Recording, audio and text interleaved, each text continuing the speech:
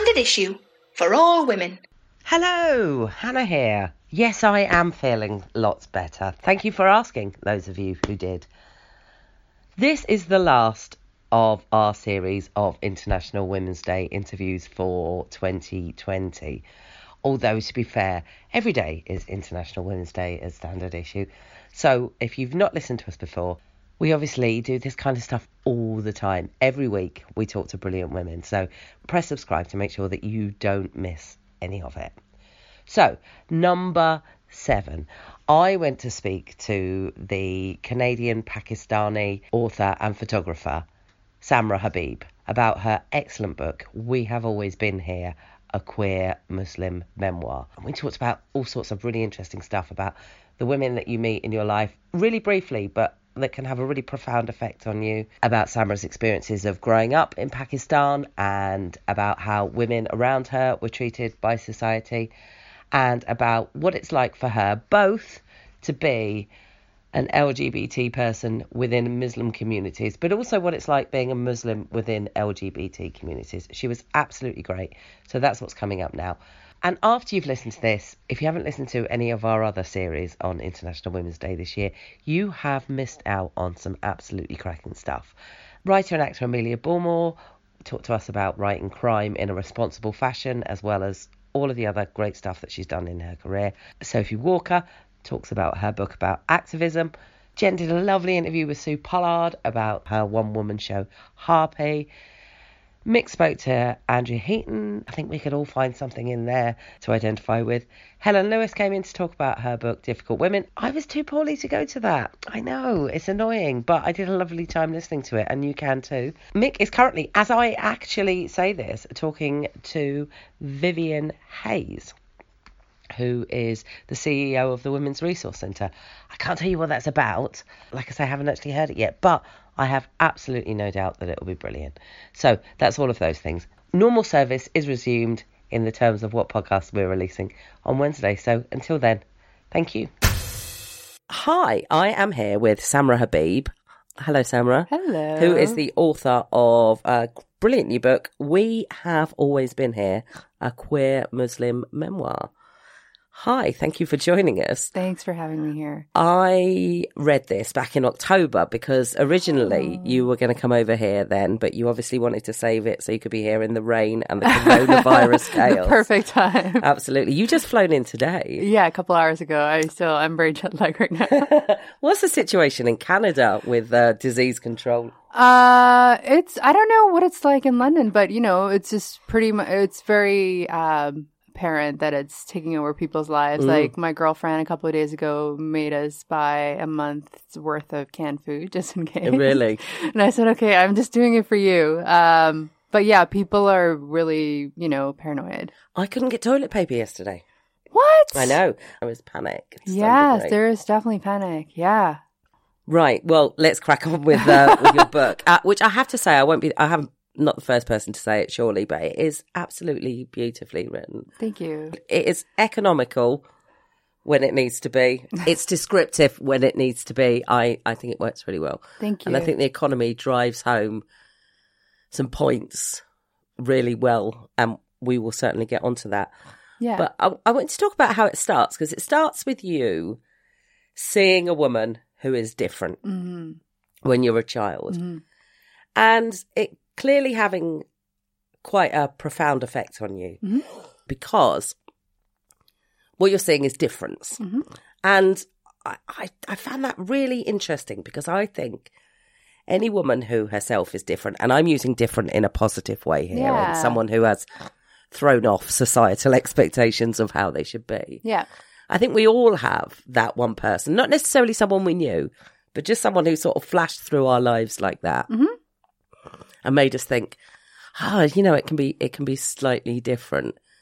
Is that something that really stuck with you from the moment that you first encountered this woman? Yeah, and I'm for sure. And I think she's sort of this archetype also. Like she represents also just the kind of woman I I'm really drawn to. And I don't mean that like in a romantic way, just like, who's like, how does she have all this sort of courage to take up space in a way and to like dare to be different? And those are just the kind of women in life that I'm generally drawn to, because I think sometimes it might not seem like that after you read the book, but I can be quiet, and sometimes it sort of can take me a bit of time to come out of my shell. So I think whenever I see a woman like that, I kind of want to like just observe her and take cues from her, and just sort of like see like how can I have like the same kind of courage that she does. Yeah. I mean, in particular, in the environment in which you grew up, because what we're talking about is you being a child in Lahore. Mm-hmm. The way you write about the women that surrounded you when you were growing up, your family, essentially, you use an excellent expression, which is you say that these women didn't have the blueprint for claiming their lives. Mm-hmm.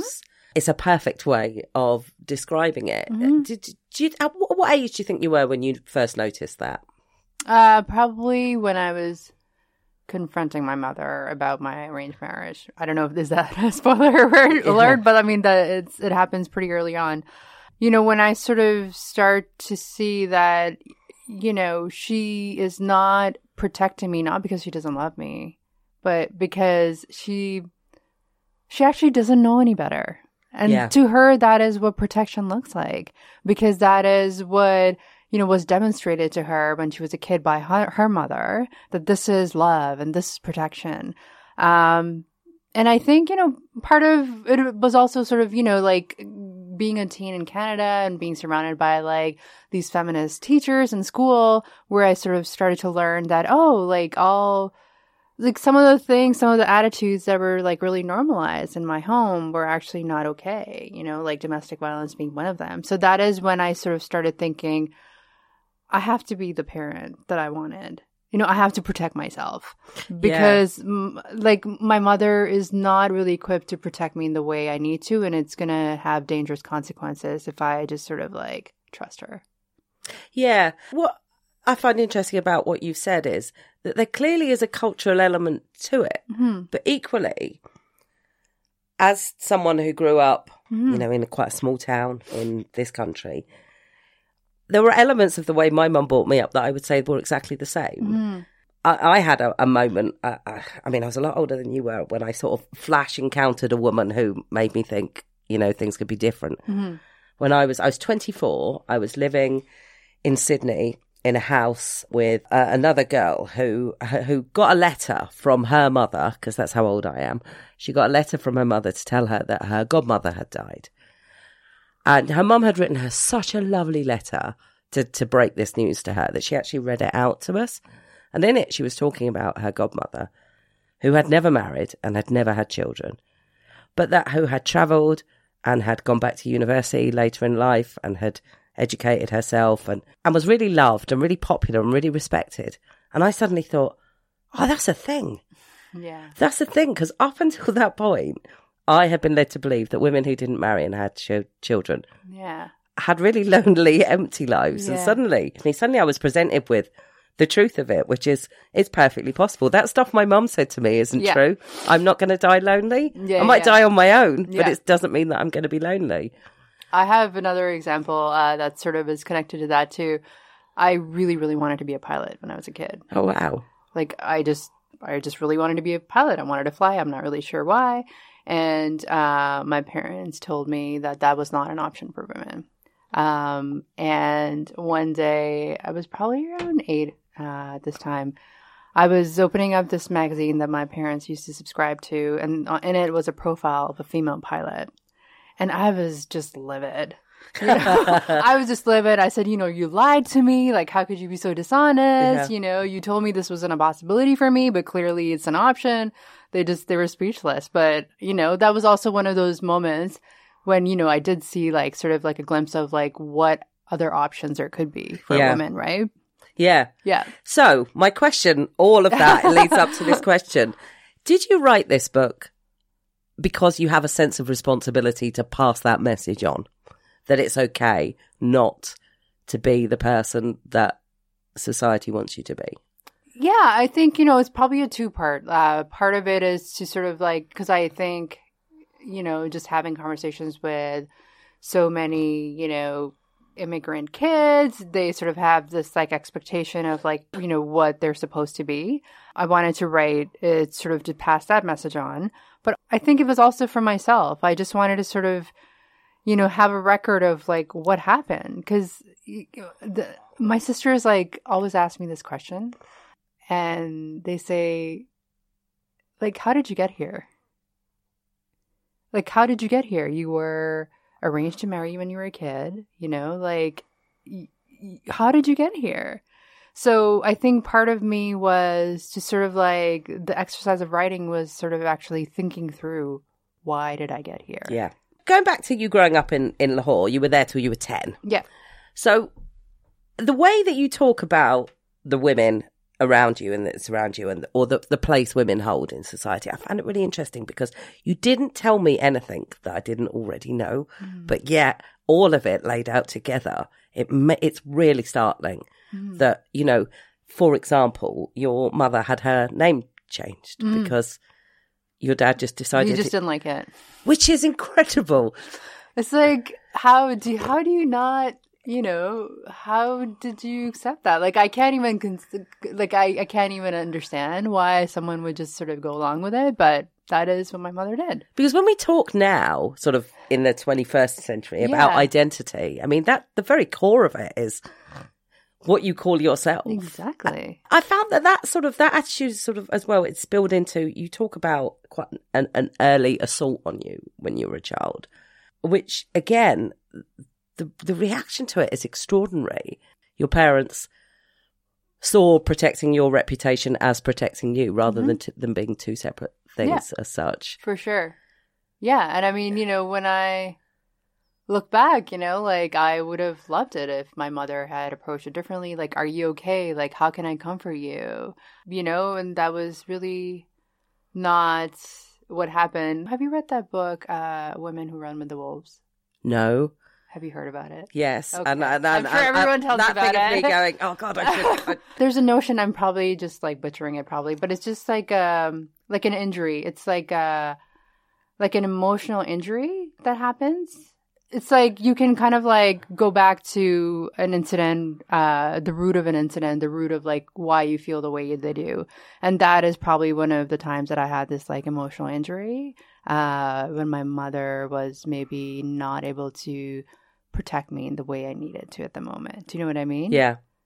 And it probably like set the foundation for like, what I thought the expectations in that culture were and what what was right and what was wrong and what was important, right? Yeah.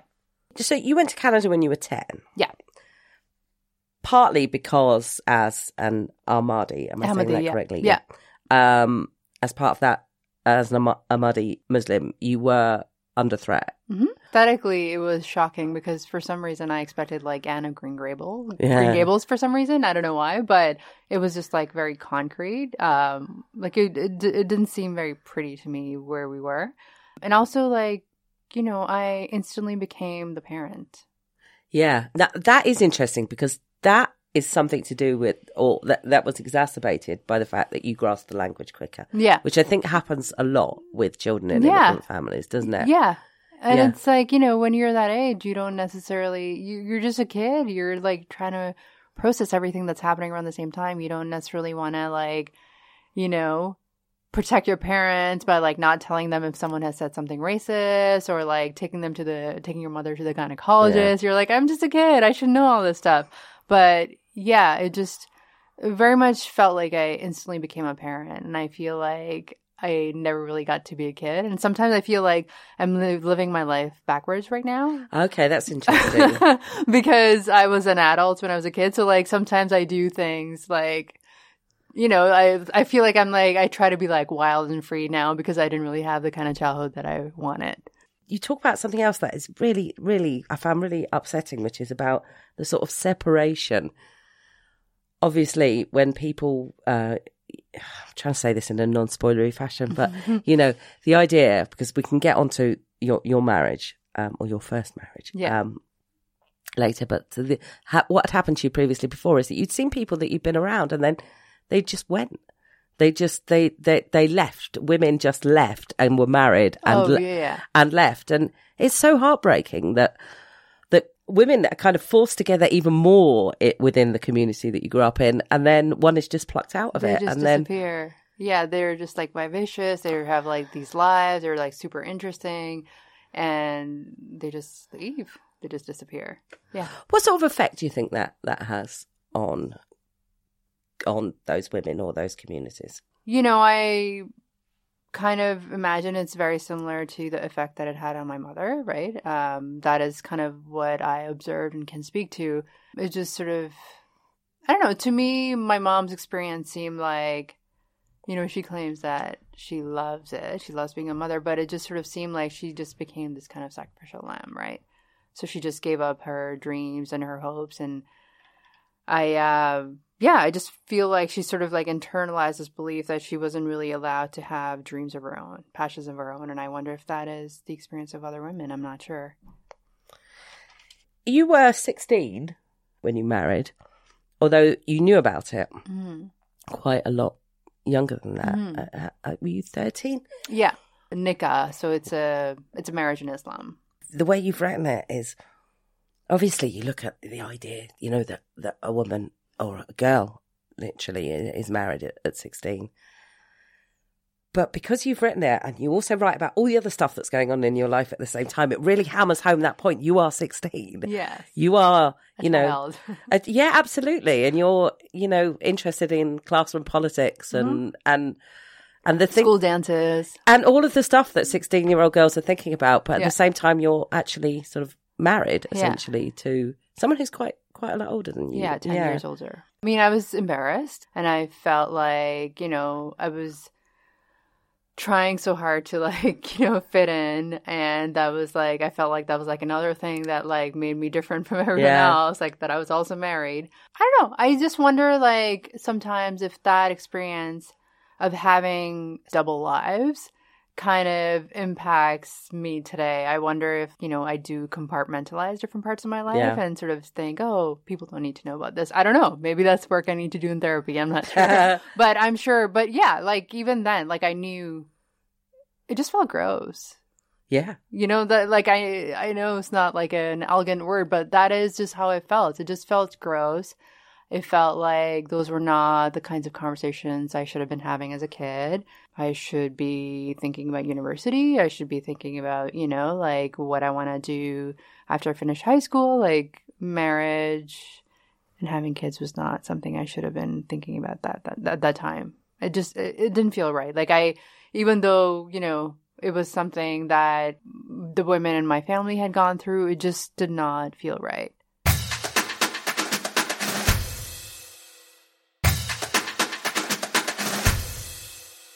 Hey listeners, we very much like you listenering, but we would bloody love you to become viewers.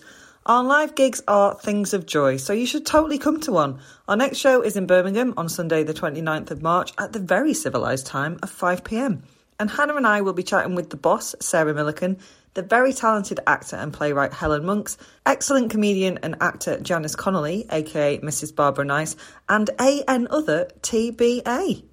We're also in the process of finalising gig bookings in Brighton, Manchester, Milton Keynes, London and Edinburgh, so keep an eye on our website for details of those bad boys. That website? www.standardissuepodcast.com. I would hate anyone to get the impression that this is a really earnest piece of work, because actually you write with a really light touch. Thank you. And although there were bits that made me go, there were also bits that made me go a little bit like, almost that's so ridiculous that they seemed comical. Yeah. When you're talking about the problem pages and you're like, essentially 95% of the advice is just pray for forgiveness. But there's a bit in this that you actually rang a youth helpline to talk about your concerns. And you were told, have you tried talking to your parents? Which actually made me laugh. I was like, they're the problem. Why don't you understand? And I just hung up. I was like, you know what? Forget it. Now, Canada now is seen as a beacon of progressiveness. Yeah. Do you think if you rang a youth hotline now, you would get the same advice? Do you think things have improved? Yeah, I'm sure. I'm sure they're culturally appropriate supports that are available right now that maybe weren't really available back then. I'm a little bit exposed to the kind of social services that are available in Canada. I kind of work in the sector. And so I kind of am very much aware of how much things have changed. But yeah, back then, I don't know if that was an option. I don't know. The person just seemed like they didn't really know how to help me. And it was like one of the many adults who at that time felt like didn't know how to help me. Yeah, or failed you, I suppose, is another way of saying it. Now, obviously, you got out of that relationship, and although I got back into another relationship, which again was something else that really made me smile, was that you told your mum that you'd elope with someone because you thought that would make her happier, which is something that I think if I rang my mum at that age and told her I'd elope with someone, that she would have absolutely gone mad. The idea that I, married them, that would be the worst case scenario. Yeah, whereas for your mum, it was like, okay, my daughter has run away from home, but she's married, so it's fine. So, so in many ways, you were kind of making it up as you went along, which of course is perfectly normal for an 18-year-old girl to be doing. Yeah. But feels really bold when you read it in this. Yeah, I just, I felt, I don't know why, like, one of the things that I wish I could do if I could talk to my 18-year-old self is tell her she has options. Yeah. But those are the options that I'm aware of now, being like an almost 40-year-old. But back then it kind of seemed like that was the only option I had. Yeah. And I still, carried with me a bit of religious skills, and I thought like that was just something I also had to do because I was living with a guy. Yeah. Yeah. Now, obviously, you progressed, and like I say, I don't want to give a lot away about this, but your book then moves on to you becoming part of the LGBT community. And I think what's interesting about this is quite often with society, we're really interested in the idea of how do you get to be LGBT in the Muslim community, there's a lot of questions around that. But there is also the other question of how do you get to be a Muslim in the LGBT community? Which one of those do you think has been sort of more, I don't want to say harder, obviously, but has been more central to your story? That's a really great question. I've never been asked that. Hooray! That's a great question. I would say the experience. So the way I would sort of differentiate them is that in my experience, and obviously I can only speak to my specific experience, the experience of being a Muslim in the LGBT community has been a bit isolating for me, but the experience of being an LGBT person within the Muslim community has been more accepting because, part of my journey, includes finding this Unity Mosque in Toronto that was a queer mosque. And that's where, I found people like myself. So, part of my coming back to Islam was about going to this other mosque that was more accepting. And it's sort of, to me, that kind of signals a sense of community. So I feel like that is kind of more, that is what that experience is like for me. But being a Muslim in LGBTQ spaces hasn't always felt welcoming. Things are definitely changing.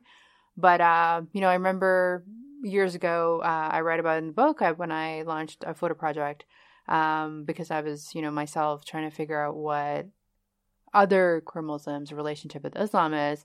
I remember talking to my queer friends in Toronto, and they didn't really see a need for it. They said, well, things are so great here for queer people. Why do we need a photo project?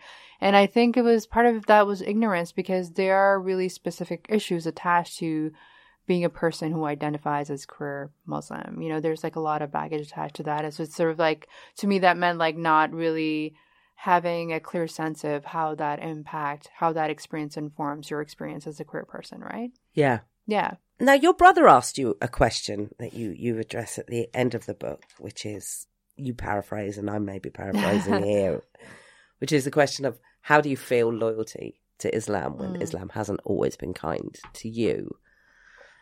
Which is obviously the most enormous question, but I'm thinking he probably wasn't the first person to ask you that.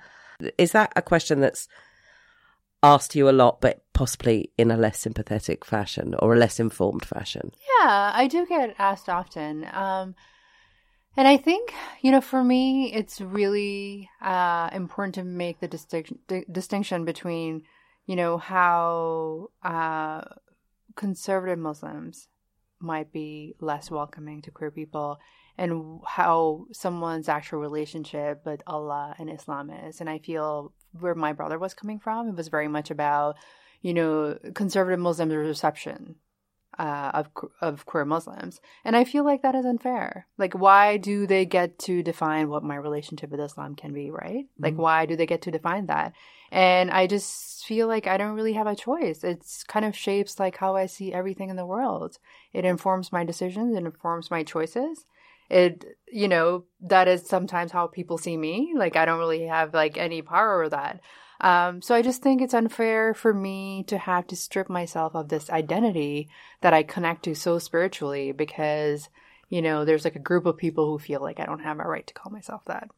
I mean, I don't think it's specific to Muslims. Course, I think that religion and homosexuality or queerness, however you want to define it, have always rubbed badly sort of against each other. That's probably not an appropriate way to say it. But but it does tend to get focused on, I think, particularly possibly because, Muslims do tend to get judged, I feel, more harshly than other religions. Yeah, there's a lot of Islamophobia. Yeah. I mean, and that's something that I was really aware of when I launched my photo project. For folks who don't know, I launched a project called Just Me and Allah, and I traveled around the world photographing queer Muslims around the world. And there was also an interview component of it where I asked them about their relationship with Islam. Even though it wasn't a very long time ago, it seems like things have changed a lot. But back then there seemed to be like a really, it just seemed like most of the coverage that you would get of Muslims in mainstream media was like Islamophobic. It was about oppressed women. It was about, terrorists. And I just wanted to sort of offer a platform for these sort of other stories that are also existed.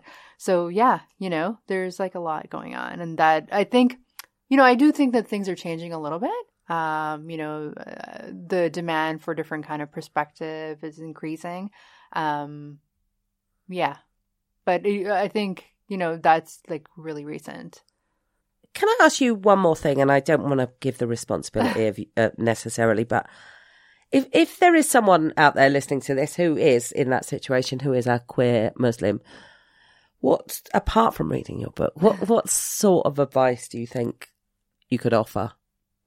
Have mentors in your life. Have people in your life who have your back, I dedicate this book to chosen families everywhere. But, the reason is that, when I felt abandoned by my family, I had to sort of construct my chosen family and people who sort of could provide support, like emotional support, love, like dreams that I wasn't really sort of getting from my biological parents. So I really believe in mentors. So look up to people who provide you a glimpse of the life that you might want to live and like ask them if they could take you under their wing. Like that is what I would say. That is pretty good advice for anyone, I would say, to be honest. Thank you very much for your time. This has been fascinating. And we have always been here. All good bookshops, yes? Yes. Terrific. Yes. Thank you, Samra. Thank you so much.